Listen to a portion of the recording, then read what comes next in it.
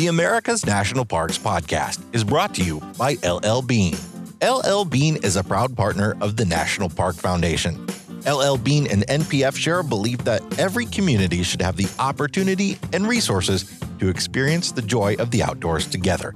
Through this partnership, they're not only helping people find their parks, they're helping protect, restore, and improve parks across the U.S. If it's outside, LL Bean is all in. Be an outsider with LL Bean.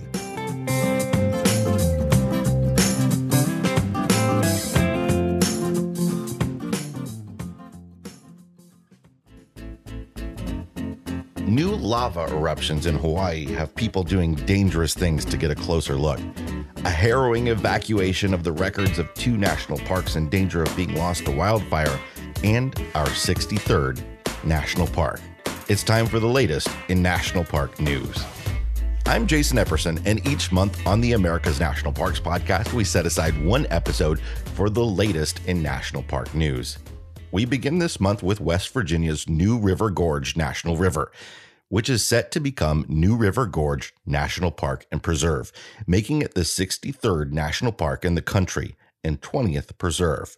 The new federal COVID stimulus relief package that ended up folding in several other end-of-year business items includes the name change for the gorge. Virginia's U.S. Senator Shelley Capito, along with Senator Joe Manchin and Representative Carol Miller, are responsible for the proposal, which was originally brought forth in 2019. It's very transparently aimed at increasing tourism. Outdoor recreation is a $9 billion industry in West Virginia, and Capito expects the status change to increase the number of visits by 21%. Still, the change is only in the name. Funding for national parks is no different than other National Park Service units. Since New River Gorge was already facilitated by the National Park Service, the primary changes will be to signage, brochures, and the website. New River is a rugged whitewater river flowing northward through deep canyons, and it's among the oldest rivers on the continent. The park encompasses nearly 73,000 acres, of which 6,000 will be in the national park. The rest will be designated as a national preserve, the primary difference being that hunting is not allowed in national parks, but is permitted in preserves. The net reduction in hunting land will be about 4,385 acres. Additionally, Saguaro National Park will grow by 1,152 acres as part of legislation agreed to earlier this month that was folded into the bill. Earlier in December, the Department of the Interior announced the establishment of the Medgar and Myrlie Evers Home National Monument in Jackson, Mississippi. Medgar Evers was the first nationally recognized leader of the civil rights movement to be murdered. You can hear the Evers whole story in our recent episode of the podcast that I'll link to in the show notes and description.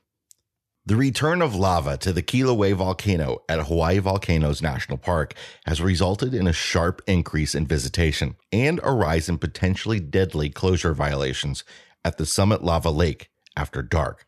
The eruption is contained within a closed area where a rising lava lake is being fed by 2 vents gushing molten rock.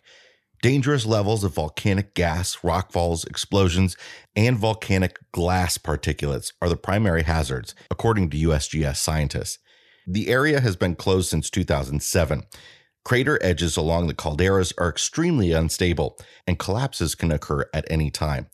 Despite these potentially lethal hazards, park rangers have cited dozens of careless individuals intent on snapping a photo or video for social media bragging rights.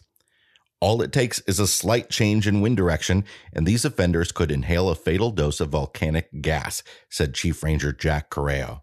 One misstep or a crumbling cliff edge, and they could plunge into the vast pit of molten rock or to the crater floor.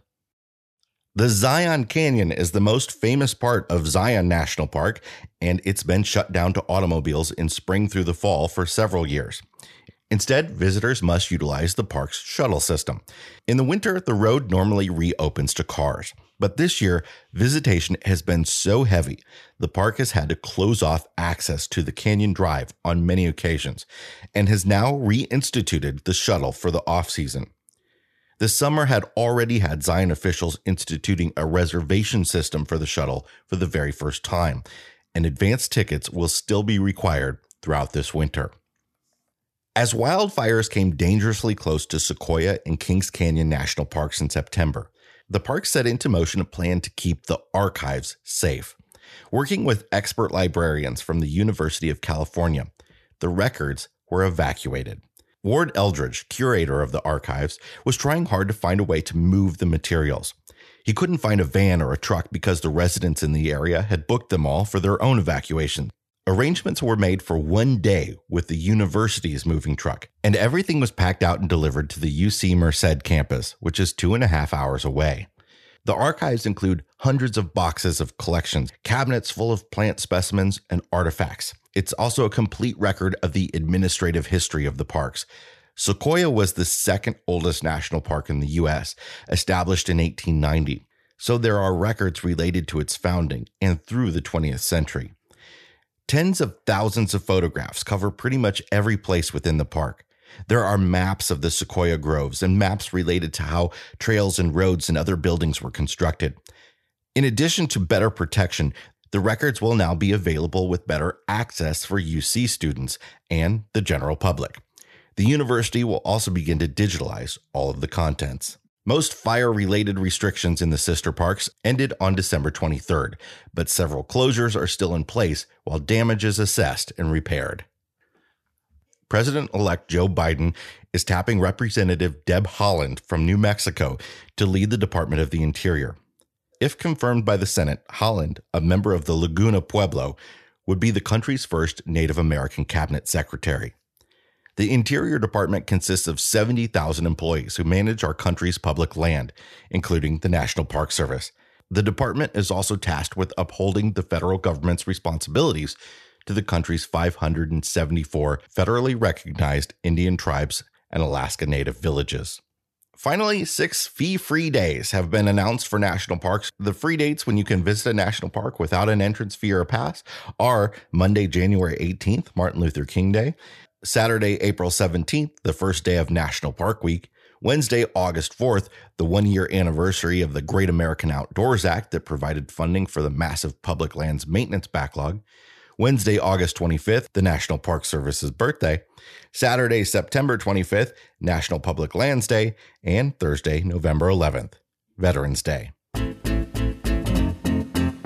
That's it for this month's News from the Parks. I'm Jason Epperson, and if you enjoyed the show, we'd love a 5-star review wherever you listen to podcasts. Don't forget to subscribe and follow us on Facebook, Twitter, and Instagram. Just search National Park Podcast. You can also join our America's National Parks Facebook group. And for more great American destinations, give us a listen at the See America podcast. If you're interested in RV travel, find us at the RV Miles podcast. You can also follow Abigail and me as we travel the country with our 3 boys all over social media as Our Wandering Family.